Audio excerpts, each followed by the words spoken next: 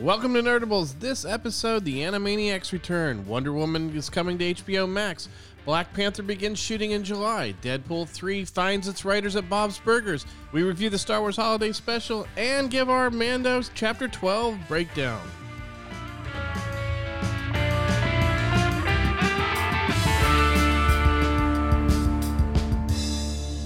Welcome, everyone. I'm R.A. Rain. Joining me are Chris and Ethan. Welcome, guys. Hey, so Animaniacs returned after 22 years. I didn't realize it'd been that long. I didn't realize it's been that long. Holy crap. When they did the show opening and they were talking about it being 22 years, I almost died. I was like, oh my god. 22 years ago, you almost died? Yeah. No, and what was the gravestones or whatever at the beginning said the 1998, and I was like, holy crap.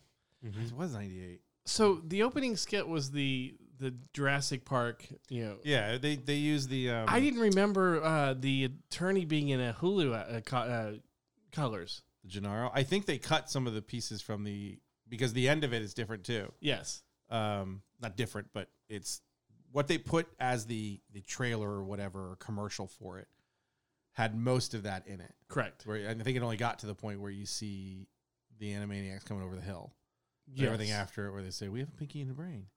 Say it again. We have a pinky in the brain. They cut it, but they showed the attorney, what's his name character. We're going to make a fortune with this. We're going to make a fortune with this. But he was in Hulu Green, and it had a Hulu on it. He's I'm Baker Mayfield on not Baker Mayfield's body. Yeah. But I was like, oh, that was so good. No, it was, when we saw the commercial, we all kind of said the same thing. It just has this kind of perfect tone to it. The irreverency, getting to use Spielberg stuff, getting to use Universal's stuff, and then kind of odd satirical types that poke fun at Disney and Sony and stuff like that. That's through it. Well, I love the fact that when they see the Animaniacs coming, you see the tower and their home in the distance. Where are they going? They're going home. They're going home, and they're running past like Batman and Wonder Woman. And then there was like a Harry Potter look. There's a Harry Potter look for it. There's like it was like all the big things that Warner Brothers has now. And they had T2. Yeah, they had Arnie from T2 with the thing, and you did the. It's two skits, basically, or I guess three skits, because Breaking the Brain's in the middle of the two wacko skits, and it's very much, there's a female president of Warner Brothers. Yep. Who doesn't know who they are. I love Don. Can you mentor me? No. I believe you got to make your own way. No, just, again, the tone, the humor, the voice talent's all there. The Pinky and the Brain was great. It addressed the idea that they hadn't been around for 20 years. The Pinky helps, either invents the internet or helps invent the internet. And then Pinky goes through therapy. Yeah. Well, just not even do what I want. Okay, I'll do whatever you want. The song, and it always does really. The song work was very good. The satire that they have is fantastic. The Pinky and Brain part of the idea of everyone being addicted to their phones. The phone controls you. Just the observances of what our society is like through a show like that is pretty incredible. Yeah. And to also just have one of my favorite ones is Wacko having to go use the potty. Yeah. Just him running around. I use the potty. But that field of all the toilets and stuff. But the ingenious part about this was to take the show that they know, and to address the fact that they've been off the air for 22 years. Yeah. And to see how they have to fit into society now. Yeah, and also they've said that the characters that tested well. Yeah. And new characters that tested well and when they just the addressing it is also that wink to the audience, we know what we're doing. We know this is a cash grab, especially the second part of it. Right. Well, the whole reboot song. Yeah. Which I was like, did Chris write this song? Yeah. Because it is just all this stuff of why do you do this? Because you don't have anything original, because it's easy to do, because it makes money. But you're on that weird line where you can cross it into where fans are accepting of it, and it brings something new to the table, to a familiar concept, or it's just giving you the same thing again. When you have the satirical 21 Jump Street film and then 22 Jump Street, which is a movie about being a sequel. Right. Everything in it is the tropes of a sequel, and it's pointing out, like, this is what most of you are watching. Yeah. You're watching the same film the second time. Why are you watching this? You know, or at least understand that you're watching a film for the second time, and that's fine. It's my Jurassic Park argument. If you're mad at Jurassic Park for being all the films being, hey, we go to an island and there's dinosaurs on it, you don't like Jurassic Park. Right. You like one film, but you don't. I can go back to the island as many times as you want. As long as there's dinosaurs trying to kill humans, I'll watch it and I'll enjoy it to some degree. And the same thing here with you still have the basis of what you got 2 decades ago that made us as, you know, new adults go like, this is the best show. We love this show. It's totally not for kids, except it's totally for kids. Well, and that was one of the jokes that they did. That 20 years later, most of the people are, you know, the troll part of in the song was saying that the trolls will say it's passé, even though they were wearing the Warner Brothers t-shirt. I love it because they said, we're not making this for their dads. Well, yeah, we are too. Yeah.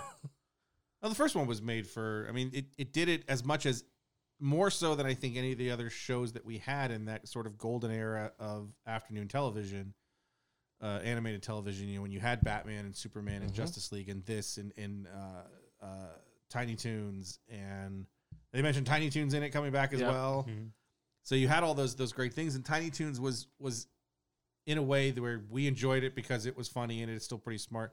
But this was to have a show that intimated that one of the characters off screen is masturbating and have Jacko just go, good night, folks. Just like all the time with these double entendres and having kids go, what? Like, nope, you don't want to know about that is.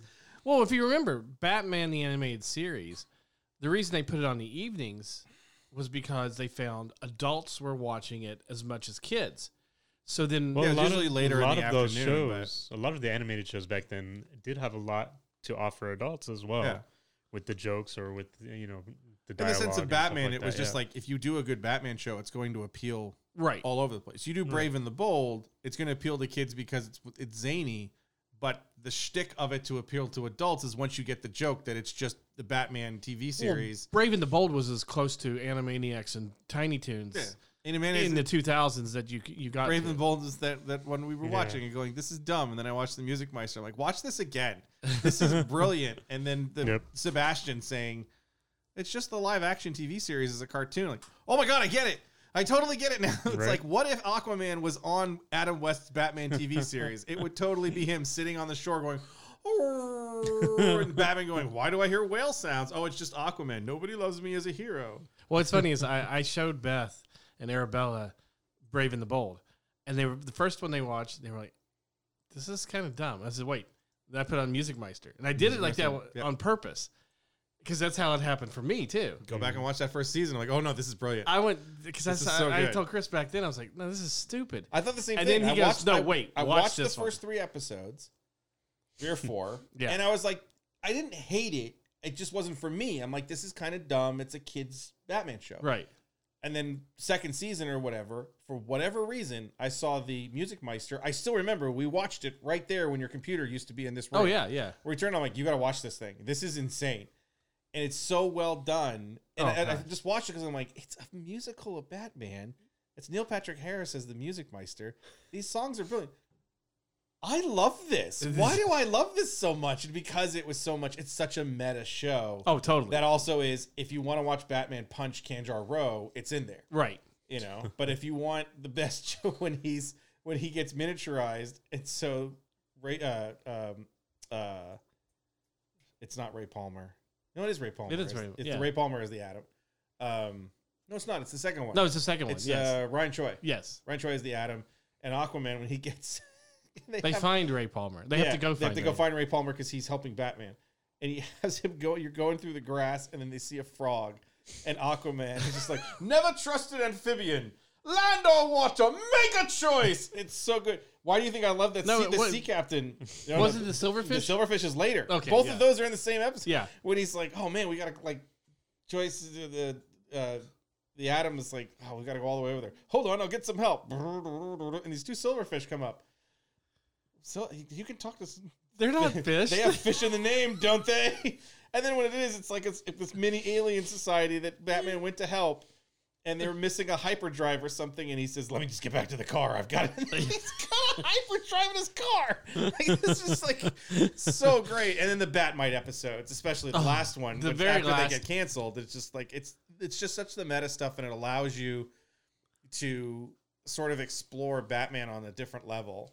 And the stories of Batman. And people may be going, what does that have to do with Animaniacs? It's the same type of thing. There's same, so much. Yeah.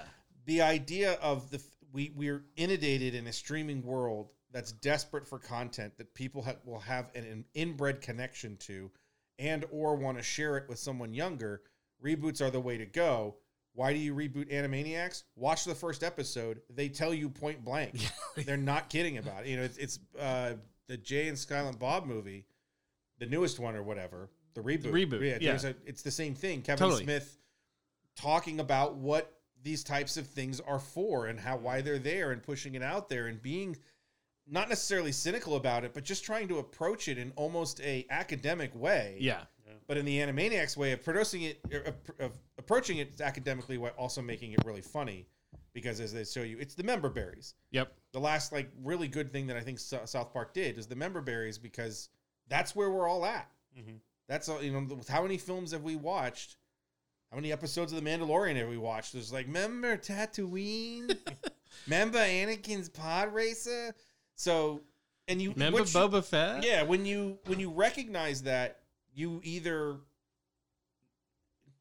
I've always said, like, if you're a fan of something and you have an aesthetic reason, right? This is my last Jedi argument. Someone who hates Last Jedi. Why? I just do. That's not good enough. Right. You got to start thinking, why do you hate Last Jedi? If you can tell me why you hate it, then I'll accept your hatred for it. If you hate it just because I went to see it and I didn't like it, and you then have this very angry response going forward, if you just say, hey, it's not for me, the kind of thing that I'm at now, it's just something not for me. So whatever. I don't care one way or the other. When you are, you're having those endorphins or whatever released in your brain because you're watching something that meant something to you 25 years ago, and it's on TV, and it's still good, recognize that's what it is. You become more self-aware, and I think you approach your fandoms differently, and more importantly, you approach other fans differently. Yeah. We joke on the show all the time. I give you so much crap for whatever. I couldn't care less what you watch or don't watch. Except for 2.5 Men or whatever. I watched New Mutants last night. Yeah, so you watch New Mutants. I have no interest in it. I don't care one way or the other. And not because I think it sucks, not because I think it's good, not because it just isn't something I'm going to use my time on. You watched it, you enjoyed it for what it was. Most of the people I know that have seen it have said it's not as bad as I thought it was going to be. And it's expectations. You go in, you see it. I was really surprised. I know we're going to jump on a tangent here, but I was really surprised when it was set. Because they obviously set this movie to be the end of whatever they were going to do for Mutants, right? Because it's set at the same time as Logan. It's really weird because it feels like all of society had broken down by Logan anyway to even have an insane asylum or whatever they're in. Yeah, well, I mean, this is Essex has Essex has this quote unquote hospital for mutants that are out of control to try to tame them a little bit, out of control, to be able to use them as assassins and things like that. Right. Yeah. That's what they wanted to do with Illyana. Matter of fact, with Moonstar, they decide, spoiler, she's too powerful and too, unpredictable because she makes all of their fears come true. She's out of control. But what I'm saying is like something like that. If you recognize your approach to fandoms, you recognize what you're seeing, I think it helps change the vitriol that you have. Mm-hmm. My approach to other Star Wars fans is very different than it would have been 10 years ago. Yeah. Because I'm trying my best to be self-aware of why am I reacting to the things that I'm reacting to? Mm-hmm. Why did I love Riverdale for a season and a half? Because it was so dumb. Yep. And realizing I'm not suggesting it to anybody. Be like, it's not like Justified after a season or 2 seasons. Yeah. Telling you like it's really good. You should give it a shot. Whether you do or don't, no skin off my back. But if you want to know what the hell Mikey are talking about in the car every Wednesday, you're going to want to start watching Justified. Mm-hmm. Having something where I'm going, I don't expect anybody else to watch Riverdale. I'm not suggesting it to anybody. It's terrible. It's me wanting to watch Max Reloaded, which is now on Amazon Prime, and I'm excited because now I don't have to pay for it. Max Reloaded? Yeah. It's the movie that's in... I showed you the trailer, and you went, oh, that's bad. I don't remember that. The one with Greg Grunberg. And got Kevin Smith, and it's where like the video games come to life, I removed that from my brain. It's probably a reason. We were watching that trailer, and I was like, "This looks terrible." And Rich is like, "I want to see it. I want to see it." Well, that's the thing. I watched the first episode of Riverdale when I already knew people were going like, "This is probably the worst thing that's ever been on television that doesn't star the Kardashians or Honey Boo Boo." And I watched it, and I'm like, "This is bad." Well, yeah. I mean, there's a movie.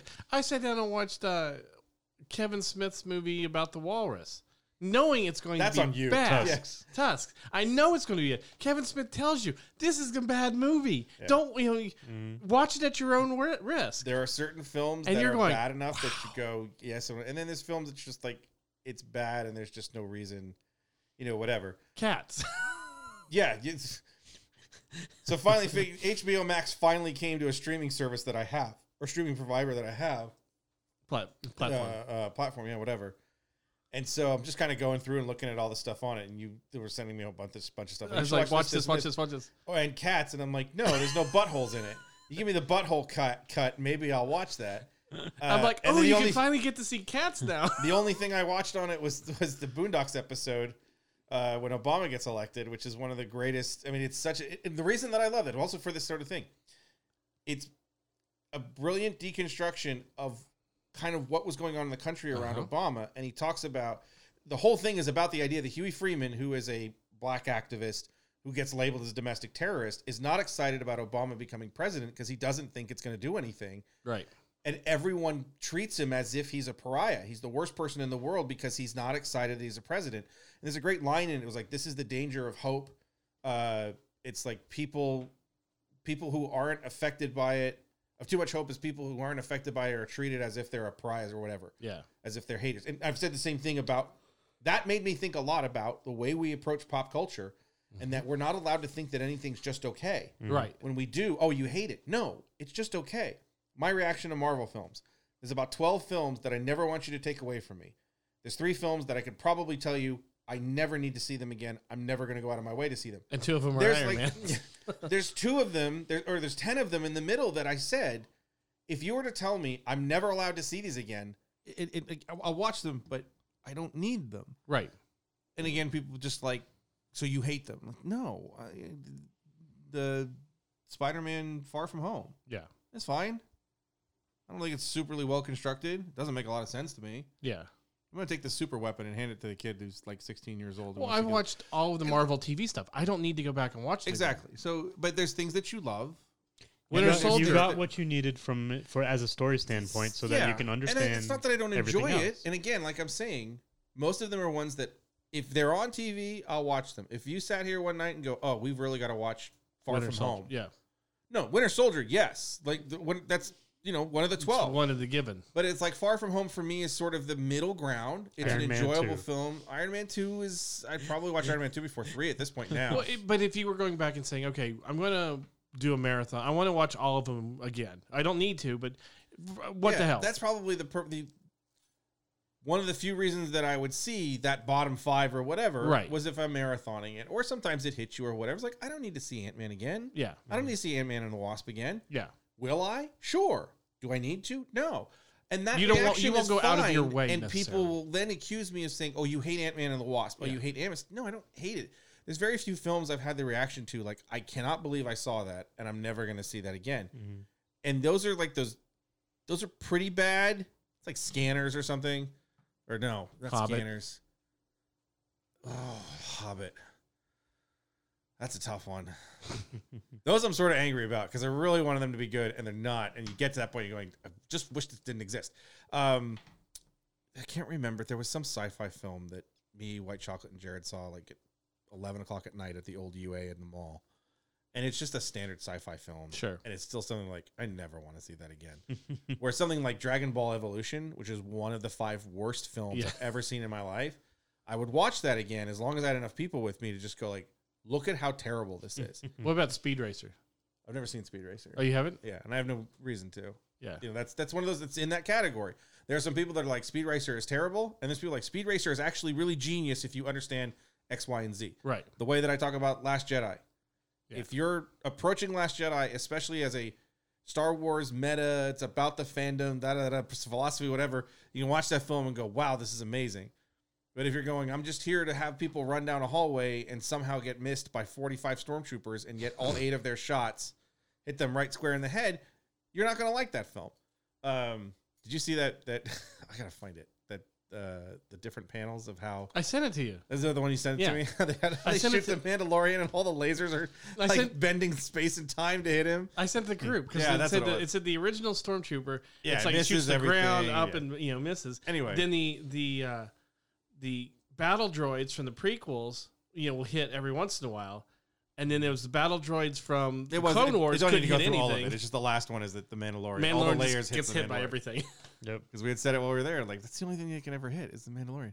Well, it's the Beskar armor has some sort of homing beacon for apparently, the lasers. Yeah. It's like, so obviously that's the only reason. People always say that too. It's like, oh, the armor absorbs it. Yes, but that's not my point. My point is we're watching about 1,600 hours of other Star Wars stuff where the good guys never get shot at all. And then we watched The Mandalorian, and he's been shot 45 times just in 2 episodes. Scout troopers can ride a speeder bike through the forest of Endor, missing the trees at super high speeds, but they can't aim their pistol and hit a can. A tin can like 10 feet in front of them.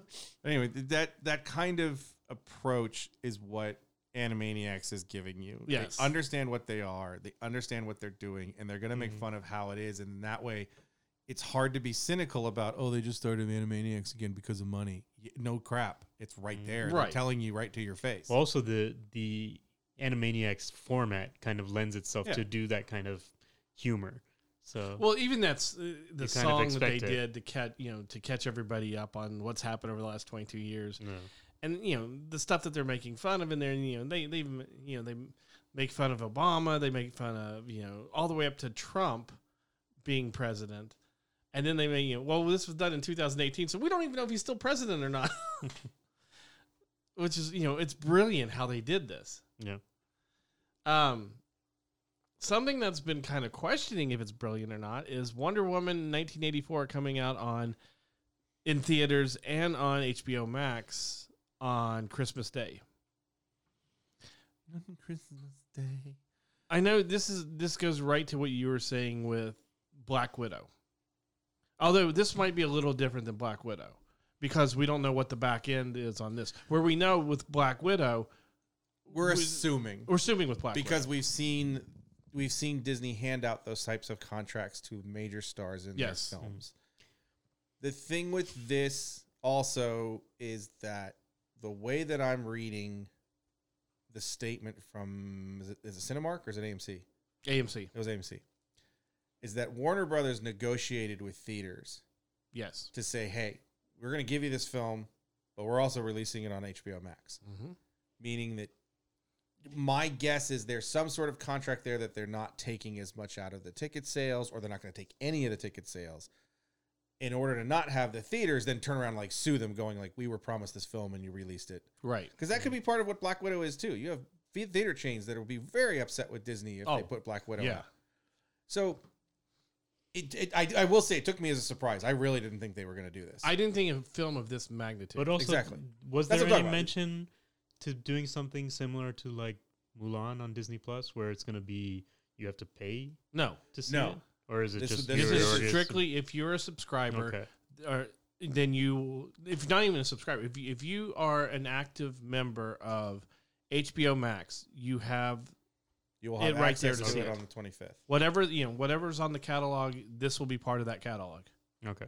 Yeah, it's not a VOD, which also surprised me. Yeah, I thought if they were going to do it, and that's why there's got to be some sort of deal with I'm really surprised because they're giving it away for free day and date. If it's $40 on HBO Max, but we also release it in the theater, then there probably isn't a deal with theaters because theaters they're going to come to us. Mm-hmm.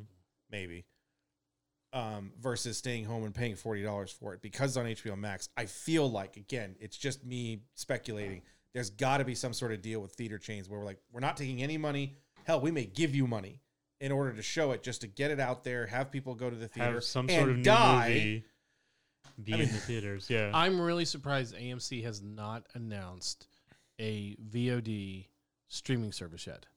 Well, didn't another one start that or something, or Universal mentioned it or something?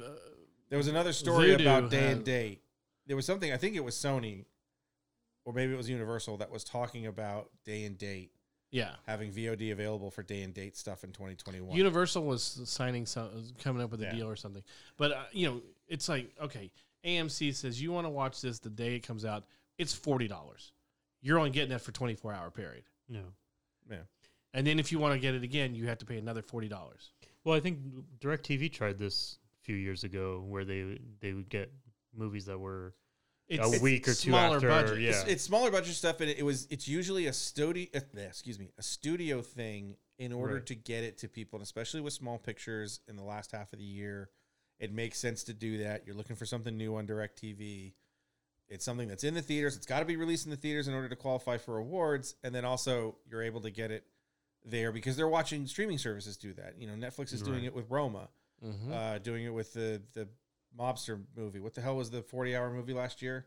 With the Irishman. Yeah.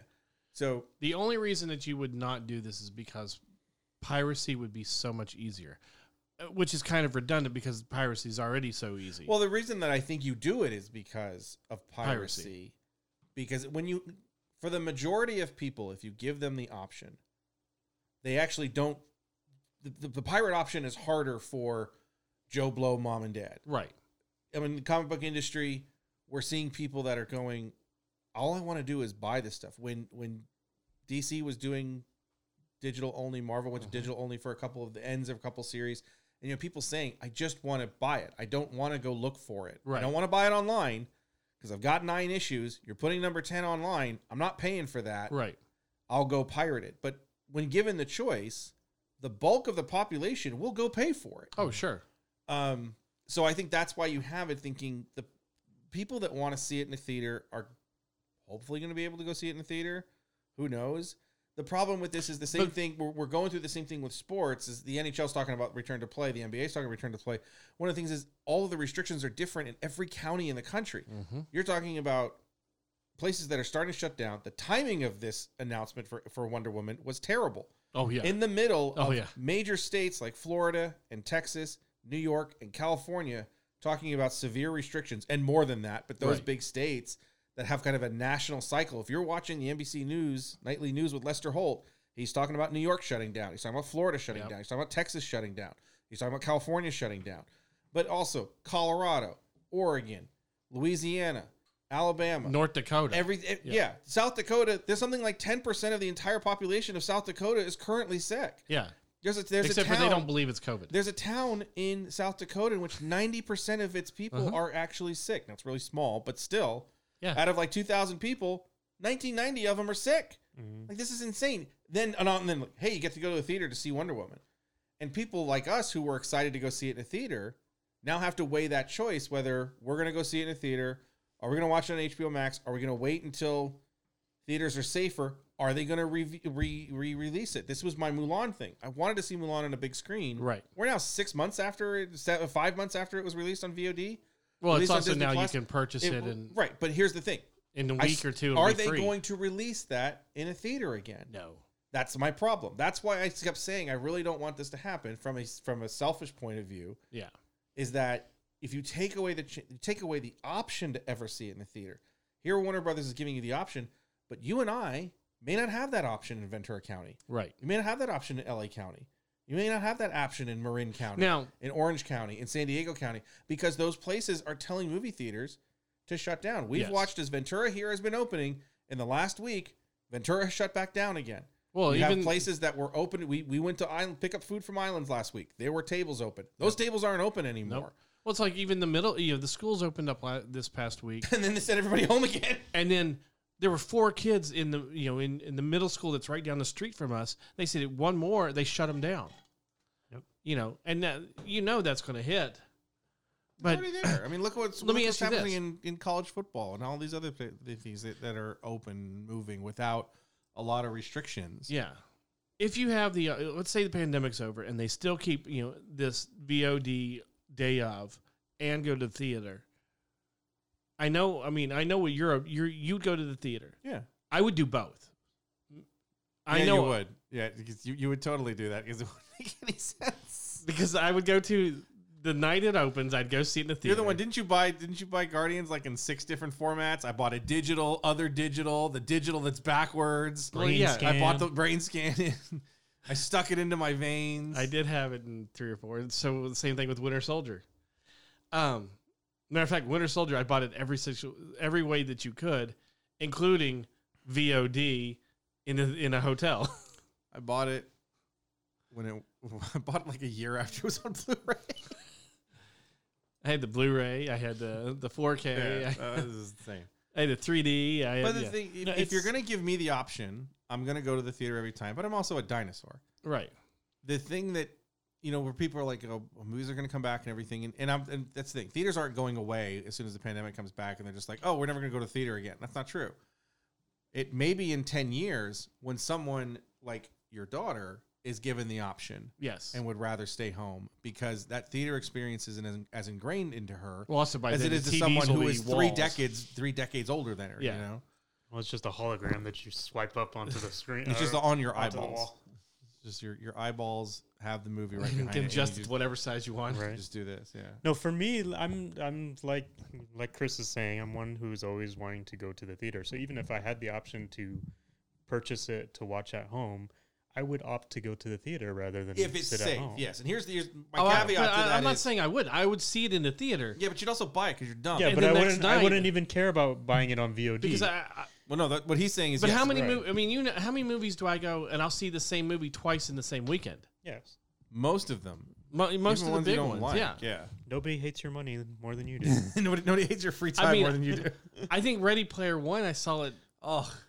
I think that's one I'm not kidding. I find that movie offensively bad, and you love that film. I think I saw it twice in one day. Oh my god, I saw Tron twice in one day, but that wasn't. I didn't set out to do that. I went with Mikey in the morning, and then you guys went and saw night. that in the theater, and I think one time I went and saw it with Rich in the theater, and then I was like, oh, I really do like this movie, but I'm not gonna pay to see it in the theater again. Tron or Ready Player One? You should have never paid to see it the first time. The Force Awakens. And I said I'll wait until it comes out on DVD. I bought it on DVD and I've watched it a couple times since then. The Force Awakens. I saw it for the first showing with that Thursday night, and then I went back and saw it at 4 a.m. by myself. A few hours later. Nope. Yep. I saw Force Awakens 4 times. Not that. Even Force Awakens, I think I've only seen once in the theater. I saw Guardians 6 times in a day, 5 days, I think. Which one I would have seen it twice in one day. There was something wrong with you that summer. It was insane. The fact that we had to total it up and you spent like $100 just on your own tickets to go see it. This movie made $89 million in one day. Rich is responsible for 70 of that. But both those 2 movies and Winter Soldier, Ready Player One, Guardians, and Winter Soldier, I saw in regular, theater format, like Dolby or something, whatever it was over here, and then I saw them in IMAX. Force Awakens was the same thing. I saw it in IMAX. So it's like I saw it in like every IMAX format. Is too far away from me. The thing for me, if I go see a film more than once, it's rare now that I go see a film more than once. But even then, I'm not buying it because I'm not going to go see. If I'm going to go see a film more than once, saw Rogue One 3 times. I saw Solo 3 times. I'm going to the movie to watch. I'm not going to stay home and watch it. I'm not going to pay an extra $30 to have it 48 hours and then watch it twice again. Like I want to go to the theater and whatever. Well, even if I rented it, so if it came out and I spent $40 for a 24-hour period, I would probably watch just a loop, it. Yeah. I would probably watch it 3 or 4 times. Yeah. And that's part of the other thing is the Mulan thing is not worth the money to me because I'm not going to watch that movie enough to justify $30. Right. Well, to me, spending the $30 was you've got 3 cheaper. people. It's different. Yeah, it was cheaper. Let's get back to Wonder Woman 84. The other part of this that I find incredibly funny is DC Comics that had these Wonder Woman 84 variant covers for like 12 books or whatever. They kept delaying them, and then they would resolicit them, and then they delay them and resolicit them, thinking because they kept moving the movie. They finally admitted a few weeks ago, we're going to hold them until next spring, which is Wonder Woman's 75th anniversary. And then a week later, they're like, oh, Wonder Woman comes out on Christmas. Yeah, no. So then they have these. Now our fear is because the initial order for December is way done. That's done back in September or whatever. That they're going to add them back in because all of this stuff has been done. You know, there's a cover for Justice League, there's a cover for Batman or whatever, done by different artists that celebrates Wonder Woman from 1980, from the 1984 movie. It's done in Gal Gadot style, whatever.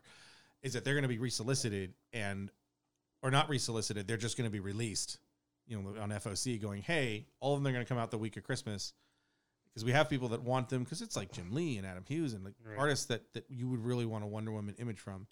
I found that hilarious too, where you're just like, do you guys not talk to each other at all? And it almost seems like, because this kind of came out of nowhere. Yeah.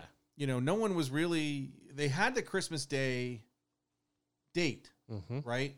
That was the last official date, or did they? Wasn't the last time they said it was indefinite by that point? They said it was going to be Christmas Day. It was. We're not making any changes at that point. And then because we were, I think it was Black Widow that Disney finally said, we're not giving you a date. We have no idea. Right. Because we were talking, we were like, there's no. As soon as they said 25th and it was a hard date, we went, there's no way. It was the 25th and a hard date, and we started to see the spike again, and that was, I said, there's no way that you're going to have theaters again, and I still don't think. I think you're going to have less than 20% of theaters in this country open on Christmas Day. Oh, totally, totally. So I mean, we're all going to end up watching it here, open, right? But 28% of them at like 20% capacity. Yeah, there's not going to be a that's there. So yeah, we'll be here watching it, and I'm going to have to like, guys, just shut up and watch the movie. We want to talk about it while it's going on the first time we've ever seen it. No, I've gotten them pretty good at that. The only one is Bella. Bella, no, that's Christmas is canceled for Bella. She's not allowed to come downstairs. It is tough. I have to catch myself watching The Mandalorian sometimes. Where I'm like, oh, shut up. Well, yeah, you were saying something the other night watching. I was like, because what? That was and then I was like, wait, no, I don't want to know you. And that's when, as soon as I said it, I'm like, oh, I shouldn't have said that.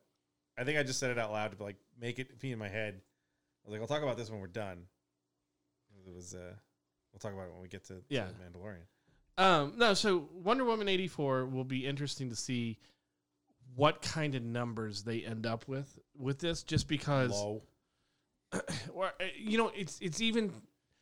This might be one of the. I didn't mean to apologize. This might be one of the most fascinating after release stories. Yeah, because we find out what was their back end for Gadot, Pine, Jenkins. Because we know Pascal. Gadot had back end on the first one. Yeah, because she had a really low salary. Yes. Well, she may have opted for that to get the movie done. Well, no, I think she opted for it so she could get in it. Get in it, right. Yeah. Just remember, Patty Jenkins didn't get paid really well for the. Well, that's what I mean. Is Patty Jenkins made a lot of money already for 1984 because that was one of the controversies with it was that she was not going to get paid what a $1 billion worldwide blockbuster should have been for Wonder Woman for the number 2, and they finally gave in and gave her money. So there may not be a lot on the back end of this sort of thing where. You know, Marvel stuff might be in their contract and kind of. For somebody like Tony Stark, for somebody like Robert Downey Jr., when you're getting to that point, you have to, in order to compensate the budget of the film. Right. That's part of what we brought up when we were talking about it. Even this film with its budget, when you have Gal Gadot who's commanding a lot of money, Chris Pine in this film would command a lot of money, Patty Jenkins is commanding a lot of money, Kristen Wiig would command a decent amount of money. Pedro Pascal would command a decent amount of money, and all of them can take money off in order to get into it. Again, you're running on potential. George Lucas keeping the action figure rights. Steven Spielberg taking less than what he normally would for Jurassic Park for getting stuff on the back end. He made $35 million from that film. Yep. To not doing anything. He made his a little bit less than his regular salary. The other thing and then makes an extra $35 million because the movie was the number 1 blockbuster of all time for that summer. You know, and then the other thing is you only have so many points you can give on the back end. Yeah. Because if not, you just run out of money. The studio's going, whoa, wait a minute. That's why you see some of those blockbusters. It's okay. All that money that they're getting from the Snyder cut of the Justice League movies. Spider-Man: Far From Home made $1 billion. Sony made $400 million off that film. Right, because of all the stuff that you have to give out. And we've seen studios claim that we've seen studios claim that some of these major pictures actually lose money because there's so many points on the back end. You simply can't make enough in order, especially if it's compounding. Right. You know, if it reaches this threshold, you get 10%. This threshold, you get 20%. Whatever. But it's. I think the back end of this is going to be very fascinating. From an insider point of view of we said one of the most fascinating things about the Star Wars films is the story that we're never going to get, which is how some of these got made. I want to know the story of Solo. I want to know what Lord Miller did that got them fired, and what happens with Ronnie Howard coming in and going, let's just make a movie that everybody likes, and it's on TNT, and you have it on Disney Plus, and you still watch it, and you go, God, this is really, really good. We may be at the end of movies reaching $1 billion, $2 billion. I don't think so, because the Avengers movie did $2.5 billion. You're never going to see that. No one will ever beat that. Because I'm not going to say never, because I would have thought you were never going to beat Avatar, simply because we started to see a decline in... We saw a decline in the number of tickets sold, but obviously tickets are being more and more expensive. Mm-hmm. Again, going back to comic books, prices keep rising because the people that are still reading comics, that want to go into the shop and buy them, are sustaining the business for the people that are now reading them digitally or stealing them or what have you. You and I paying for tickets that went from $10 to $12, went from $12 to $15, went from $15 to $17. Yep. Is making up for a generation that is just stealing them or waiting until they're on one of the 15 streaming services that they're pirating. And so you'll see that number simply because I don't think you'll see Avengers. It's going to have to be something very, very different. Avengers Endgame is a once in a lifetime, once in a century sort of thing of having this closure of a 10-year journey of 22 films, 21 films by that point. That it comes out and has the payoff and it's the event and that sort of thing.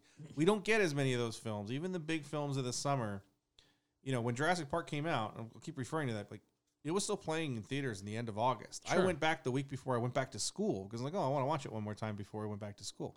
That never happens anymore because there's too many films, and you lose that zeitgeist of people. You don't get excited about it. The original Star Wars was in and out of theaters for like a whole year. Yeah, the difference between the binging, when we drop the whole season and when we get piece by piece that we talked about either last week or the week before, the excitement for these types of things just doesn't last the way it does. We don't have that collective consciousness. The number you're never going to see is the finale from MASH because people simply do not watch TV at the same time except for sports. That's why the advertising rates for sports are out of control simply because it's the only thing that people watch live anymore. Right. You don't even watch, if you're on the West Coast, there's no reason to watch The Voice, American Idol, Dancing with the Stars because they're already done. Right. Your vote does not count in the West. It does. Because what they do is it does count for those because they keep it open until like an hour after. Dancing with the Stars has admitted that they don't count any of the stuff on the West. Yeah. I know that I don't know if American Idol does now, but I know that because that's a 3-hour wait, 4-hour wait in order to get to the end just to shoot one more scene. I'm sure they've done it, but I mean, you've seen some of the stuff. It's like the West Coast. If you're on the East Coast, go for it. You're going to watch it live. If you're on the West Coast, doesn't mean anything. Yeah. Because they're already done. They're already out of the studio. It was when, that's why I'll tell you why Dancing with the Stars did. When they used to have the second show, you used to be able to vote for 24 hours. Mm-hmm. And then when they started the show at 5 p.m. our time, that's where you stopped tabulating. And during the show, as they were taping the hour or 2 hours before the elimination, that's where all the tabulation came in. Yeah. Now that it's on a single night, the West Coast, it doesn't matter. Neither does Mountain. You have to be it's shown live in the Eastern and Central time zones. But we may be entering into a new phase of films where the overall dollar is not going to determine success or failure of a movie because we're entering into this. Look at what streaming services are doing. That's what I mean. I mean, the rumor has been for a while that, especially in Lucasfilm, and even in Marvel to some degree, that they've said their focus is on those streaming services, which their success cannot be categorized by a single dollar amount. Right. The fact that The Mandalorian, after a negative reaction to Last Jedi, a mediocre reaction to Han Solo, and a weirdly divided reaction to Rise of Skywalker, you have a overwhelmingly positive. There's negative people that are out there, but there's an overwhelmingly positive reaction to The Mandalorian. Mm-hmm. And part of that is people who say save Star Wars. Dave Filoni saved Star Wars. That can't be counted monetarily of the idea that if The Mandalorian sucked, we might not have seen anything from Star Wars in the next 10 years. Just like we're going to put this off to the field. Marvel having the successful reactions to all of their films, even the films we think aren't that good, people still went to see them, is that they can keep making. We can make 5 films a year. We can make 145 films and 66,000 TV series next year in 2021, and we're going to put them out there, and everyone's going to like it because they've liked all the other stuff. So that it keeps going, and monetarily, it's not necessarily like the Dark World didn't make a ton of money. It was that it was good enough that whatever came after it, you still went and saw. Right. Well, see, but that brings us back to Wonder Woman, because as good as the first Wonder Woman was, it still wasn't the money maker that most Marvel films are. No. So it's easier. In comparison to Marvel, yes, you're right. But I think in comparison to DC's movies. Yes, well, that was the thing. That's what. Except the storyline for it, of it was, it made a ton of film versus other DC films. Right. And it made a ton of film for a female protagonist, and it made a ton of money, Yeah. ton of money for a female protagonist, and it made a ton of money for a female director. Right. That's where the success of that film is the number one category. It's like the stupid commercials, like it's the number one action comedy directed by a dwarf in the United States, and that's their selling point. Like, as you keep like breaking stuff down into a very specific category. Yeah, it's the Grammys. Yeah, best rock album with a pop beat produced by someone who is African American, and the Grammy goes to, and it's just like, what? How about like the best song? Well, you can't do that. It excludes a lot of people. So that's where that success came from. Well, and box it was also office, the fact that it came off of disappointing success for Batman versus Superman. No, Justice League was after it. Yes. Justice League was after it. Oh, that movie. The total box office worldwide was $821 million. Yeah. That's a lot for, Yeah, like I said, it's a lot for a DC film. I think the only DC film to beat that Batman is vs. Superman. No. Suicide Squad. Suicide Squad is No. No? Aquaman. Aquaman was huge too. I think Batman v Superman is still number one though, because that movie made a lot more money than we thought it did. No. I think Aquaman was the first one that crossed the $1 billion mark, wasn't it? Yes, it is. Yeah. But speaking of another $1 billion film, we know that Black Panther is getting ready to go into production in July. Now, it started production back in March of last year, but March of this year. March of this year. God, it's been a long year. March of this year, but with everything that happened with Chadwick, it was putting them both together.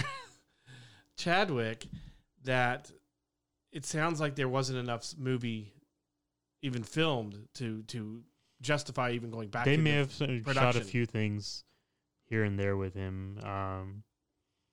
I think they said that they may have an idea of a story to put together, so they're ready to resume production for it. Right. Now, here's the other thing that they said is that they are not going to put in a CG Chadwick Boseman, but there is the possibility. I pointed out the generalization of that statement, or the specificity of that statement. Specificity of that statement allows them to have a computer-generated Black Panther. Yes, to tell what happens, or even have someone in the suit. That's what that's what I mean. That's what I mean. You don't have to do it CG. You can just have someone. That suit is always CG. Well, yeah. So, as we were talking about Wonder Woman and the numbers it made in a post-COVID Black Panther, will it do as much, do you think, as Black Panther 1? I think people are excited enough to see that story. So I think it will have more of a potential than what Wonder Woman would bring to the table. Because I don't think Wonder Woman 1984 will do as well as Wonder Woman 1946. Yeah. Well, neither of those films will do as well as their predecessors, simply because that predecessor is a cultural moment. That's what I'm. Yes, that's where I was going with that. That's what it is. Black. There's no way Black Panther 2 is making as much as the first one. No. One, unfortunately, Chadwick isn't with us anymore, and he's not in it. And number two is, it's not that first Black superhero, right? Protagonist, director. That is a cultural crew moment. Well, watch the videos of people reacting to when they meet Chadwick Boseman, when they see the film, when they walk out of the film. That was all of February and March for that film. That's all we talked about was Black Panther. We did that with Wonder Woman as it was making its money, as it's going forward. Neither of those films are going to connect to it. They may be better films. I think 1984's got a big chance of being a better film. I don't know if Black Panther 2 does. Going based on what you're saying, this could, for Black Panther, I mean, could be something as big as that. Because if they do go on with the story of like Shuri taking over the mantle as Black Panther, it brings in an African-American female as a major superhero. It won't have the same effect because it's still not the first one. Correct. There's a reason why Force Awakens made more than Last Jedi, because it was the first Star Wars film in 10 years. And people went to see it. That first moment, that click, that sort of thing, it's always going to be there. And Shuri's already become a hero in her own right. Yeah. If the film is... When you get something like Batman Begins, which was really good, but we have Batman films. When you get Dark Knight, you're like, oh my God, this is the best Batman film. And that was a phenomenon in and of itself because it was one of those four-corner movies. It appealed itself to all four kind of demographics that would go into that type of film. Black Panther 2, it's not going to lose money. It's going to be successful. It's going to be very successful. I'm sure it'll be up in the coffin. You know, it's not going to be the worst Marvel film. It's not going. It's be somewhere in the middle or a little bit better than the middle. I don't think it's beating $600 million or whatever it was domestic. No, if you were going to do a Latino or Latina superhero movie, that's going to be another one of those cultural moments. Or an Asian. I mean, in my opinion, I feel like it's a big enough. So it's a big enough event that hasn't been done yet. Black Panther is the 5th highest grossing superhero film. Right. The only 4 that beat it are the 4 Avengers films. It made $1.4 billion worldwide. Black Panther 2 is not making that. No, I'm definitely not coming close to that, but I still feel like it would be a high enough number. Well, it's going to be successful. Now, it just isn't going to be anywhere near that. If it would happen to be the first film in the theaters after the pandemic was completely over, when people can freely go back to the way things were, it might. I still don't think it comes anywhere near it. Just because everybody would be wanting to see a new film. But but even then, it's just not. That is a moment in history. Oh, totally. We're never I totally agree. I totally get it. But you can't take that away. Right. Avatar's the same thing. Yes. It's a moment in history. The first really successful 3D film where it really looked like 3D, and then you watch it on TBS and you go, this movie sucks. As long as it's not popping into my eyeballs, this movie blows. Yeah. We got 15 sequels coming, though. Yes, we do. No, but what happens when that first one fails? They're going to make the rest of them. He's already made He's making them all at the same time. Look, we were getting 3 Lord of the Rings films, whether Fellowship was successful or not, because they finished them. Well, the CG would have sucked for the other 2 because they're like, wait, shut it down. See, cut the budget. Here's the other thing is, as he's filming this first one, he's already shooting plates and shots for 2, 3, 4, whatever You're getting them no matter what. And it's Disney, and they have a park based on it. They're going to... The funny thing, the interesting thing would be, as I said, with Fellowship or this, if that movie's not successful, you're likely still working on post-production when the first film comes out. Yes. When Fellowship came out, they were still doing shots for Two Towers. Yes. All the principal photography was done. They had to finish everything. In fact, the first shot in the first thing they shot was the last scene with Frodo in Return of the King. Yep. Which is really weird. And it's fun to listen to the commentary. Like, yeah, we're just crying. Like, I've known this dude for 3 hours. Like, what the hell? If it fails, the CG budget, the post-production budget for those other films goes all the way down the toilet. Fellowship makes a whole bunch of money. It's super successful. Like, yep, spend the money. Let's get those other ones done. Don't worry, guys. We'll lie and we'll make Peter Jackson let's not pay him. So, we know that Black Panther 2 is in production, or going to be in production soon. Another highly anticipated film is going to be Fox Disney now, which is Deadpool 3, has found its writers. But Disney's not going to do it. They're not going to do Deadpool 3. I'm so mad because Disney's not going to do it. It's over. So, I don't even... I love just throwing them right off. I know. Wendy, was it Molly Knox? And what's I can't. You trying to pronounce a dinosaur? Yeah, I know. The Mollynucks. The Mollynucks. Molyneux. Molyneux. What? Molyneux. Molyneux. Any UX is new. Wendy and Lizzie Molyneux are the executive producers and writers for Bob's Burgers. Yes. And they're going to write the next film for Deadpool. Which makes me like, even if it's not R, it's still going to be fantastic. Yeah. Bob's Burgers is one of the best written shows on television. It's just my entire text message thread with my friend Morgan is just Bob's Burgers quotes. That's all it is. It's all pieces of. It's the stuff that he has in the background. Oh, it's really great. So no, I was really excited to see that. Like, again, Deadpool 2 is one of those things. Even actually, my reaction to both Deadpool films, they're like, no, they're good. And everyone's like, oh, so you hate them because everyone else's reaction seems to be amazing. It's the greatest thing to do. He says the F word a lot. There's so much blood. You can kind of see his tiny penis when he gets cut in half. And the Juggernaut's in it, and it's so cool. I wish the Avengers cursed. I want to see. But see, that was the Juggernaut that we were supposed to be, not the Juggernaut from X3. Kill people. Yes. Imagine when they do that Deadpool Avengers movie. It's just Cap with language. All the language. Yeah. So I mean, this film is nowhere near ready to even think about a release date. This is just the reports are that they have been tapped to write this film. What are you laughing at? Did I said tapped? No, I'm just reading all this stuff. I just have to look through the thing for Morgan's.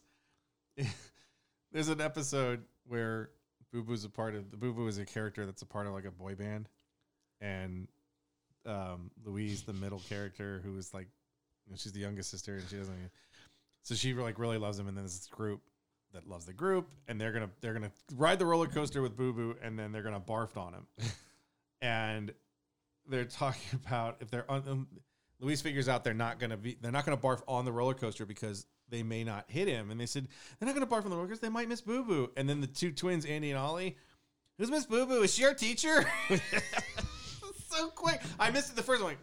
And I go back, they might miss Boo Boo. Who's Miss Boo Boo? Is she our teacher? I love those idiots so much. And this is the brilliancy of it. They use them just enough that you absolutely love them, but they don't overdo it. Right. And it's the episode where they get stuck in they basically build like a cardboard like playhouse or whatever. Yeah. In the back of a delivery station, and they go there on Halloween, they get trapped. It's amazing.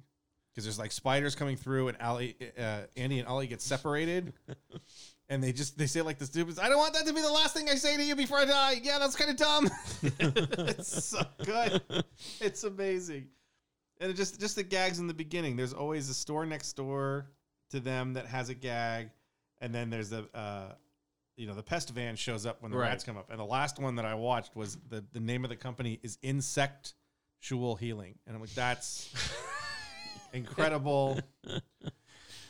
So, but you need that kind of yes, it's witty the play on words and the changes and the very quick. When you find out that I didn't believe it the first time I heard it, that Bob's Burgers is recorded separately. They're not all in the same room because the timing is perfection. I mean, it's incredible how well it's done.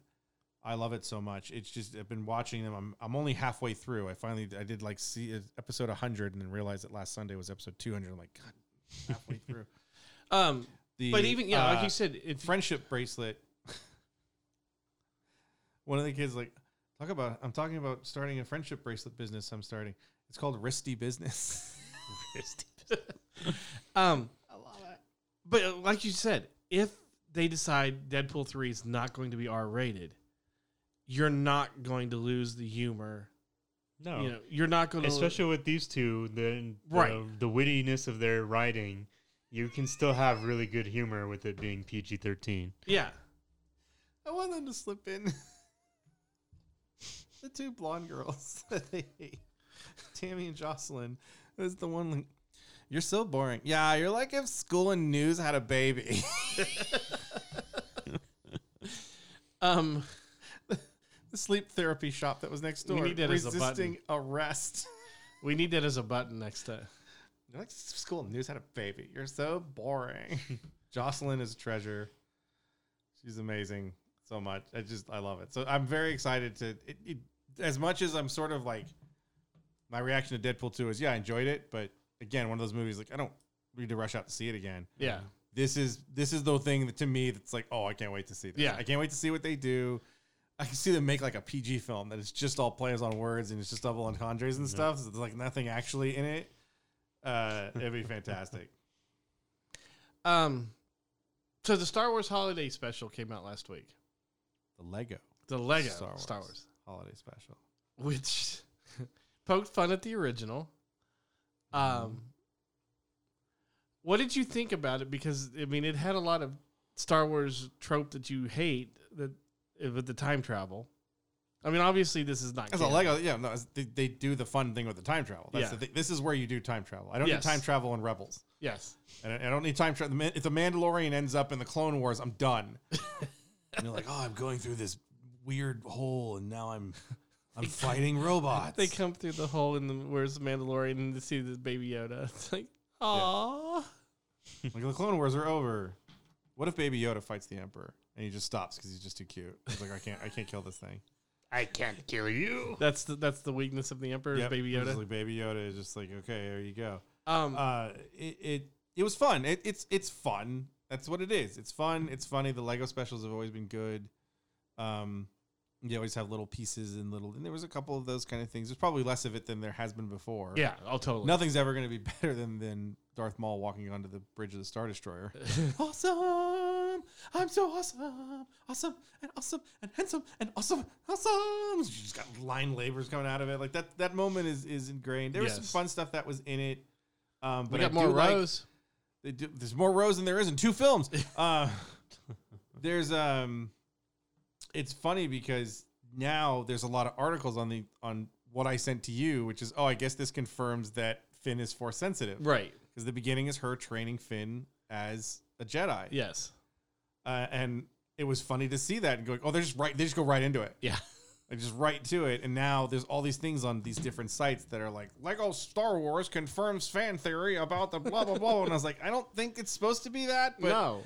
But because it's based, all of the elements that are in it are based on what we've seen in the Star Wars film. Yes. And knowing that it's been revealed behind the scenes that's what he's trying to tell Rey, is that at the very least he's Force sensitive, right? Right. Because you said you saw it somewhere. Yes. Yeah, I think JJ even mentions that's what the idea was. Yes. The implication in the film was that he was saying, I'm trying to say I love you, but then they came out and said, no. No, because if he loves her, then the end is really weird. Right.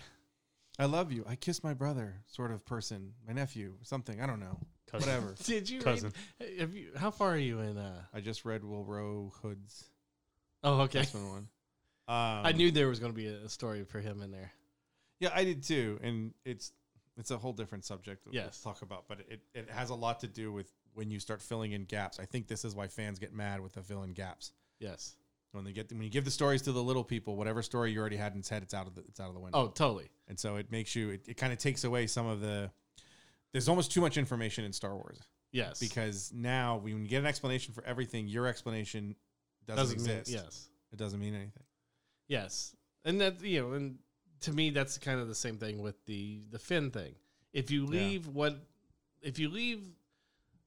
Rise of Skywalker with Finn's explanation not being explained of what he was trying to say, then whatever each fan comes up with becomes personal to that fan. And I think that's why we can't have that anymore because we need definite answers in every movie that we see. We need to know exactly who Snoke is immediately as soon as we saw him, just like with the Emperor. You had nothing. You had nothing. You went to that movie and you liked it.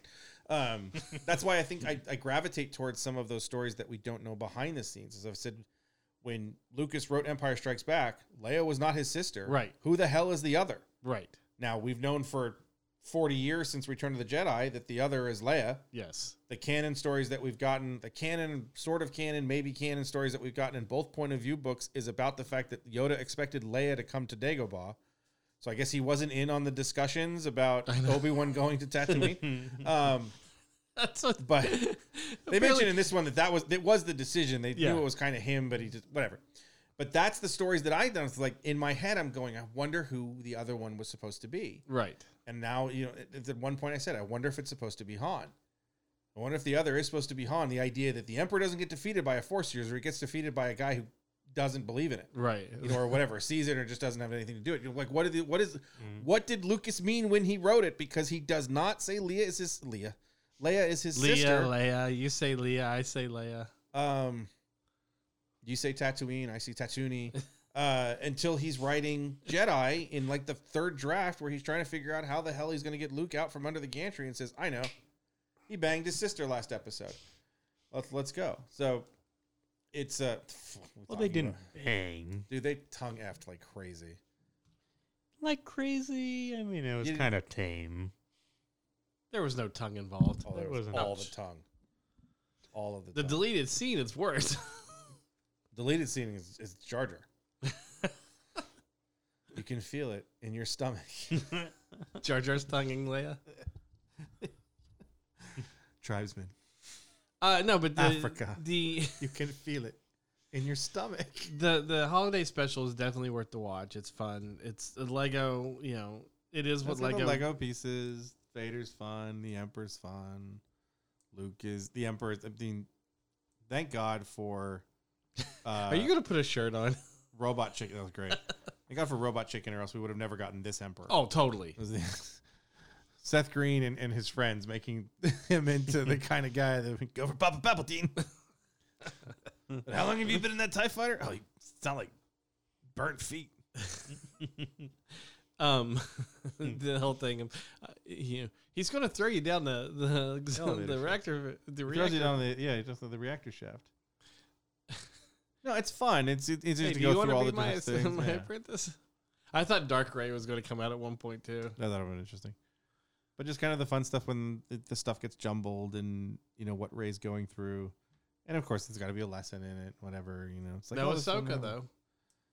No, because Dave Filoni didn't produce it, so he can't be.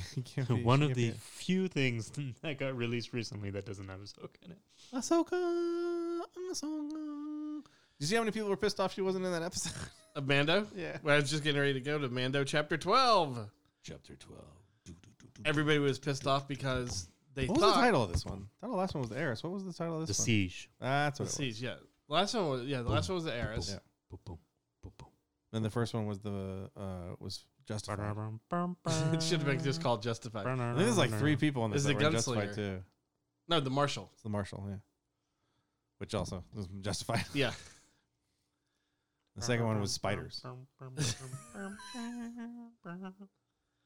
I have a friend who's mildly arachnophobic that didn't. It's like I couldn't get through the bottom of the end of this episode. That he had to watch it twice in order to get to the end of it.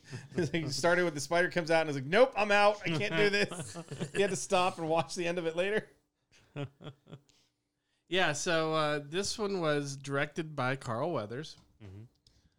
I've heard a lot of people did not like it. I don't understand. I love this episode. Yeah, this felt so Star Wars to me. Everyone, this seems like the episode that yes, people are like, oh, it went away from the formula, which it doesn't. No. Or they really, really love it because it's the first one. It's one of the first ones that really establishes a bigger picture. Yes. I was afraid I was the only one that would do that. There's someone I have online. His name is Zachy Hansen. He's a film and TV critic.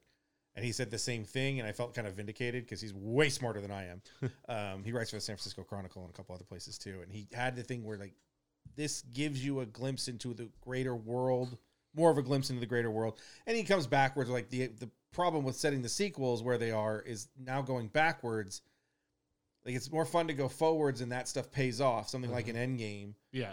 But you can't. You couldn't wait 15 years to do the next film. Right. We weren't going to make in 2012 when they buy it, in 2013 where they announced like, well, we're going to make a new film and JJ's going to, you don't sit there and you're like, we're going to wait 7 years until we have a streaming service and we're going to start making TV. Yeah. It just wasn't going to work that way. If they had made films in an era that you already knew leading up to something, and then we would get sequel films 10 years after getting The Mandalorian and something else or whatever. But it's I enjoyed it because there's a lot of pieces of a greater storyline. Well, that's what this whole season is. Yeah, but especially this. This is people that we've seen before and giving you we've seen pieces that don't necessarily have to do with the child. This is the first time that we're starting to understand why the client wants the child. Mm-hmm. Why Moff Gideon hires the client to hire the Mandalorian. This is the first time child really wasn't in the whole show. He was in. There was a lot of him in there. When he's flying, when they're doing the dogfight, when he goes to school. But at the end, when he drops him out the school, then there's the whole... Yeah, because he finally does something responsible. Throws up on himself. Yeah. Rather he doesn't want to do it. Rather than like, hey, I'm going to carry him into an Imperial base Grief, with people... Grief, who is the one who... Yeah. Well, that place got cleaned up fast. Oh, totally got cleaned up fast. And also, the warp speed or hyperspeed or whatever you want to call it of this episode is amazing. Again, total massive amount of spoilers if you haven't figured it out already.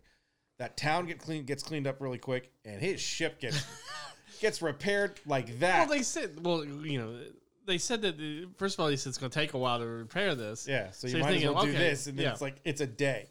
Look, the Mimbam and the Mimbanese person that they had there, or species, the character they had there, the one that betrays him, he must be working really quickly. Yeah. I gotta get this thing because that ship was holding on by a thread. Yeah, and then they're like, and then now it's brand new, literally by a thread. Yes, literally by threads. Yes, like by spider webs. In by one wire that's holding that door from speaking of the Mimbanese character, Mimbanese or is it Mimbanian? It's Mimbanese. Are you sure? Yes. Yeah, because I put it in. I was like Googling it today, and it came up Mimbanese. Mimbanese, if you please. Everybody was like, "Oh my gosh, we finally get to see what the species on Mimbam looks like." You saw it. It's in Solo. It's in Solo. Yeah, it's been in. It's in the Star Wars Squadron game. It was in the first episode of this season in the desert. Where is he in the desert? Is he one of the desert people? Is he okay? That's why I remember seeing a lot of aliens on the Tatooine one outside of the the Tusken Raiders or whatever. Because I was like, oh. Because I recognized it from Squadron, and then you had this episode, which he ends up betraying. Excuse me. Ends up putting a tracking beacon. We find out he puts a tracking beacon on there. Makes you look at. Used to think biker scouts were these great, The biker scouts in this are a lot better. So here's what the biker scouts would be. Go back to Indiana Jones and the Last Crusade. When they leave the castle, that German motorcycle crew is badass. Especially the one, goes through the things and goes. And these had a little bit more of that, like they actually almost succeed in taking this thing down. Except for the two that go down the hill and crash into each other. Yeah, because it is like we've got to go and go quickly. It's extreme biking at that point where you're going down a mountain. Well, I'm just waiting to see which 4 comedians played these. Right. People from last week's episode from the Heiress were pointing out the actor who's in Bosch that played the captain. Oh, I can't believe they had this. And I said, I can't believe it wasn't a comedian. And then I listed like all the comedians and comedic actors that were on. And I was like, holy crap. And then one was like, wait, the Mino dude or whatever is Horatio Sands. And it's funny that he said that because the next episode he's in the whole thing. Yeah. Well, it's funny. He's JC, the owner of Scum and Villainy. He does a wrap-up show with one of the other guys we actually had on a panel at Comic-Con, Elliot. They do a weekly, Twitch podcasting of Mandalorian. And JC was like, they really messed up here with the dive, the episode where they're on the water planet. Or the Heiress or whatever, He says, you're on a water planet. He said, and you show a couple of, species that we see everywhere. He goes, they could have had Gungans on there. Because he loves Jar Jar. He loves the Gungans. I was like, yeah, they should have had. Yeah. To me, they should have had more of a mixture. I know. Hold on. Because it just made something. The funniest line in the entire Lego special. When they are talking about the holiday parties, like, what, the greatest disaster since Jar Jar's Senate speech? Yes, I know. I was like, oh my God, like acknowledging that Jar Jar is the ultimate villain because there's no Grand Army of the Republic if it isn't for Jar Jar. Yes, I got that. But Ellie made a good comment was that, they haven't done, Lucasfilm hasn't used Gungans in anything since the prequels. Yeah, you don't see them. So you would have to update. You've seen them in a kind of different. And they would have had to update the technology. Well, it's also the fact that there's no physical mask for the Gungan. Right. If you look at all the masks, they're all ones that were built. Yes. Because a lot of Enfys Nest crew, a lot of that stuff is prosthetic because they're only in a scene for half a second. I don't need a Kenobi series. I don't necessarily need a Cassian Andor series. Give me the Enfys Nest series. Oh no. Why does that not exist? I know. Move forward. Give me that. Warwick Davis could have a job for like a whole year. Like, come on. Yeah, I would love And Forrest Whitaker's still alive. Yeah. And if you read the book. Oh, I wish that scene was in there. Why do you not have after credit scenes? We're talking about, the end of the Solo book. The novelization. The novelization is Enfys Nest giving the part of the coaxium to Saw Gerrera and his partisans. And I'm like, that is awesome. I would, if I was doing the series, I'd just call it Partisans. Star Wars Partisans. I just call it Enfys Nest. And have it lead, between the because I want it there. For one, the woman who plays Enfys Nest is amazing. She's a very striking looking woman. I love her, the dialogue that she has in there. The power that she would have as a young woman leading this group of rebels, which includes someone who years later grows a whole bunch of hair and moves to Endor. And a number of other characters that are in it in multiple species, including someone who ends up on Saw's crew. Right. Two Tubes is in that group. Yes, he is. So I was like, that's the fascinating thing to me. And so like, no, we're just going to do Kenobi and Cassian. Like, why? I know why. Go all the way back to, Jacko telling me about it, going, hey, there's a lot of money. Yeah. But that would be awesome. Yeah. But for this, there's a lot. This episode's a lot of fun too because this is the longest we've talked about an episode when we got done watching it because there's so many pieces in it that we kind of go, wait a minute, what's this? You have to pay attention to the dialogue. Why do we have the child? You get the doctor telling you that they're looking for M blood. Yes, midichlorian blood. Yeah. So they need force sensitive. They need a higher M count. They find the vats with people in them or whatever, these sorghums or whatever they are. And then we started discussing it. I wonder, talking on that, if the people in the vats are Jedi that they found after. No, I think they're the first attempts at Snoke. So I think they're the first attempts of the Emperor. But that's what Snoke is. That's the thing, is that Snoke is being controlled by the Emperor. For the Emperor's essence to go through, or maybe it is that it fails every time, so that Snoke has to be an individual person that the Emperor can then kind of control. But we see the vats in Rise of Skywalker. So here, when they say M-Blood, if he wants to transfer his essence into whatever his Force essence is, it would have to be Force sensitive to start with, and it has to be super strong in order to be. Yeah, that's why I was thinking it was Jedi that they found, and they're maybe trying to. It could be that too, but there's all these kind of different things. That's the fun part of going through it. What is Moff Gideon in front of at the end? They look like the space troopers. They've got the big, huge armor and everything. What are they for? Why are they there? And what are they? They're not exactly like what we see as space troopers before. They're not the Death Troopers. I thought it was the Death Troopers when they first walked in. I thought so too, but then I was like, the chest plates are huge. They're way too big. The helmet was also different. Yeah, the helmet was very different. But the idea, because the Death Trooper in canon, even in the guides and the art book and everything, nobody tells you exactly what the Death Troopers are. There's rumors that they are cybernetically enhanced, that they're dead soldiers that are re-enhanced, that they're actually robots. Yeah, reanimated. That they're actually robots. They're actually droids. Like, they never really locked it down, which is good because now you can find some place where that story can be told, or what are those things? We've obviously seen them. And you imagine they're probably people because if they're dead, and I'm sure you've seen them, the helmet comes off or whatever. No. But the idea that he's doing something with this group, what is he doing this for? What is, we got away from after the third episode until the end, until 7 and 8, when Moff Gideon shows up, of what the hell does the Empire want with this child? Right. Because 4, 5, and 6 is just him running, and bounty hunters still after him, and terrible X-Wing pilots. We get that. We get pieces of the New Republic. We get basically them acting like police officers. Yeah. That they're out there, and we get the gentleman from the episode before who can act, so it's not Dave Filoni, who puts it towards Cara Dune about, we know that Cara left because after she went out to hunt Imperials, and as soon as it became a point where that didn't seem to be feasible for her, she leaves. Right. But he's saying the war is continuing. I said to Rich, if it's Snoke, even if it's the Emperor, Moff Gideon's controlling a faction that is a part of what becomes the First Order. Right. The timeline it's set in is right around the Battle of Jakku, either just before or just after. Both of them are like 5 years after Jedi. Mm-hmm. In the Aftermath books, we see where the Empire loses on Jakku. There are portions of what we know will become the First Order. What is it, Raxus? Yes. Raxus leaves.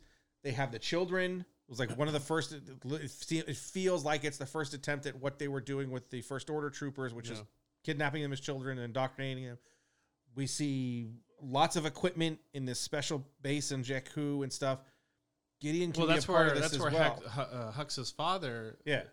So that could also be what those troopers are. Is maybe they're for the first run of the First Order something troopers, like that, where they're doing like something that, with it or something like that. And you would ask, what was the question you asked before we recorded too? Just that, and wondering who the that's what it was. Yeah, who they were at the end. So real quick, Paul Sung-Hung Lee is the actor. But he also, remember, he gives Cara kind of it shows the medal. A medal, yeah. The medal or badge? I felt like it was more. They're the same sort of thing. It's probably it's something like the badge. Might be their version of like chess salad, right. the fruit salad that you'd have where you have campaign banners and everything. It's probably his campaign badge. Either that, or see, I thought maybe it was her medallion that she didn't get for the for her service in the war. It could be that. It could be the medal balance for Jakku. Mm-hmm. Yes, or it could be a badge, like a police officer's badge. Yeah. I thought of it as a badge because he kind of puts it on the table as like, well, if you're ever ready, you can join us. So it's like you're already in. Just come and see me whenever you're ready. And the idea that, as he says, as they said and as he said, the New Republic needs help out here because we can't do this on our own. Right. And that's something that, again, it was brought up in Zaki's review of the idea of like, I really love this idea of the New Republic. Where does the New Republic fail that we get to The Force Awakens? Now, if you read the books, we see a lot of it, especially in Bloodline. Bloodline is a super important book. If you don't read any of the other books, but you want to know kind of what happens between them, read the 3 Aftermath books and read Bloodline, because Bloodline is about how the Senate fails to keep the army viable. And so when the First Order reveals itself, 1, there's no army. 2, they just kind of placate them and just be like, they give them their territory and whatever, and those types of things. Well, Captain Teva, who is that pilot, he says in it, there's something going on out here, but the core worlds are not, not, and that again, basis of Bloodline is that there's something going on in unknown space that's creeping into the Outer Rim. The whole book is about Leia's investigation as to try and figure out what this is. Right. And it's told to you, it's the First Order. I mean, it's not giving anything away. I think it's very obvious from the beginning because you know where you're going. But this episode did, much like the Mandalorian episode, when you have Bo-Katan and saying there's stuff going on in Mandalore, it sets up there's more to... You have a goal. Yes. Because last season, you watch 4, 5, and 6, like, what's the goal here? Yes. How far is he running? Even in 4, where he's going to leave the child there, you think, okay, that's the thing, is he's going to leave the child. 5, which is the breakout episode with the New Republic cruiser. Great episode, but again, where are we moving to? What is he going to do? And then you get it into the other one where he says, I've got to go back to, what's the name of the planet that we were just on with the base? I keep thinking Lothal. No, yeah. Navarro. Navarro. Yeah, it's Dave Navarro. It has a gigantic guitar, and it sleeps with a lot of women. It's in 45 different bands. And has a goatee. Yeah. It's capable of doing a lot of things. Yeah. So it gives you a goal. We're now talking about... It gives you something other than the child. We now have, in 2 episodes, we have 2 goals. Yes. Well, actually 3 goals. Taking back Mandalore, getting the child to its people, which is what he, we get that at the episode 8, he's given that quest. Yeah. We think the child's going to end up with Ahsoka. Ahsoka has M-blood. Yep. And why the Empire wants it, why this Imperial remnant, why Moff Gideon wants this child. Right. Yep. But also, what it doesn't do,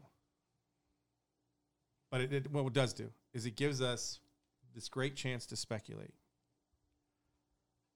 what the hell is going to be released by Hasbro on Mando Monday? Are we getting a Bo-Katan? Are we getting the character's name that you just said? The Captain Teva? Yeah, there you go. At some point, Wolf Tanner or whatever the hell Dave Filoni's character is, that's got to be an exclusive somewhere. Because again, 90% of it's done. You just have to do a head sculpt. The head sculpt. Yeah, because the rest of it's done. But it also gives you a chance for either to make a custom Porkins, or they'll give you, they'll make a Porkins. Like, we're gonna get a Dave Filoni. Are we gonna get Horatio Sands' character? That's the fun part. The best part of all of this is sitting here for 3 days going, what are we gonna get? What 8 more figures are we gonna have to order tomorrow? Can't wait. So real quick, Aaron Kellyman is Memphis Nest. Aaron Kellyman. Such a stutter. We may have to get you tested. Well, I was drinking water earlier and I couldn't. You can't even swallow water. No, but now you sound like you're a stutterer. I know. I wonder why you voted for Biden. Wow. Aaron Kellyman is Memphis Nest. Yes. And the next big thing that we will see her in is Falcon and the Winter Soldier. Yes. Because again, Disney does not like hiring new people. They're looking for someone. Like, we need someone for Falcon and the Winter Soldier. Hey, Kelly. Kelly in accounting. Yeah, just find someone who already have their account number. No, nobody knew. Can you just wire them like $20 million right now? Just go ahead and let them sign on. Just give me the last name. How much do they get for it? Click. Just money shows up in her bank account. So we will get to see her. Oh, I guess I'm in a movie now. I mean, she's been in others. I guess it's like they don't want to have anybody fill out another W-2. Right. Like, that's it. I don't want more W-2s. I want people that are already here. There's a lot of file cabinets in this office, and they already have paper in it. When is Carl Weathers going to be in a Marvel show? When is Gina Gershon going to be?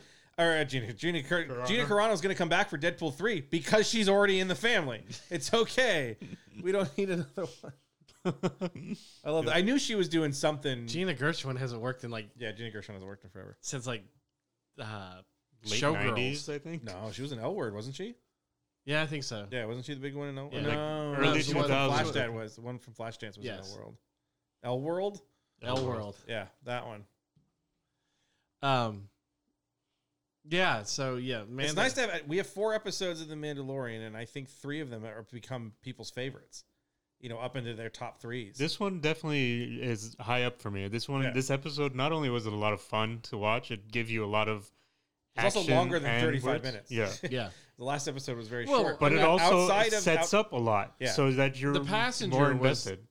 Beth felt that was kind of a filler episode. There's no such thing as a filler episode. It's an episode. And when people are like, it just feels like an episode. You're watching a TV series. Yes. One of my biggest complaints when Sebastian said Star Trek Insurrection is like a really great long Next Generation episode. I said, you realize that's bad for a film. Like, you don't want it. If the second episode is Mandalorian the film, no. If the other 3 are Mandalorian the film, in terms of the plot that gets introduced to you, he gets the armor back, Boba Fett's going to go try and get his armor. If that's a film, sure. If it's Bo-Katan hires him to do a job, and then at the end of it says, you're helping me, that's film worthy. If it's like the Mandalorian's role in Moff Gideon's role in the rise of the First Order.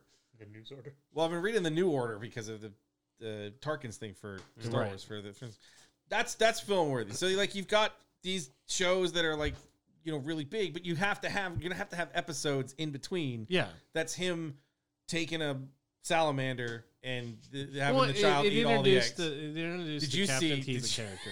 Did you see the one today? It's 3 frames, and it's when Kylo finds the Emperor in the beginning of Rise of Skywalker, but instead of Kylo, it has Baby Yoda's face. It's like, what can you offer me? And it's everything. I can offer you everything to the Emperor, and then you see the hands, and he has the eggs. That's how Baby Yoda turns to the dark side. It's like, oh, the eggs. I saw some way they did a fan film where they were dressed as the Mandalorian. They took one of the child dolls into a grocery store. Yeah. And he loses him in it, and the child's got the eggs spinning around in front of him, and he's carrying him out, and he's scolding him, and you can see the eggs following him. I mean there was a lot. I mean, yes, I know the passenger didn't have much. It did introduce the Teva character, Captain Teva, and then you get an idea that the First Order is out. First Order. Something's going on. That the New Republic is out there, yes. And that there's a connection to the first, season and lets him go on. And basically, it ends that idea that he's being hunted by the New Republic. They kind of let him go. Yeah, we're not going to help you get out of here, but at the very least, we're not going to arrest you. Right, and we're not really chasing after you because then we got to blow up a whole bunch of bad people or something. So looks like they're slowing a gunship after us. So, anybody got anything else? No, I think we went ready to go to dinner.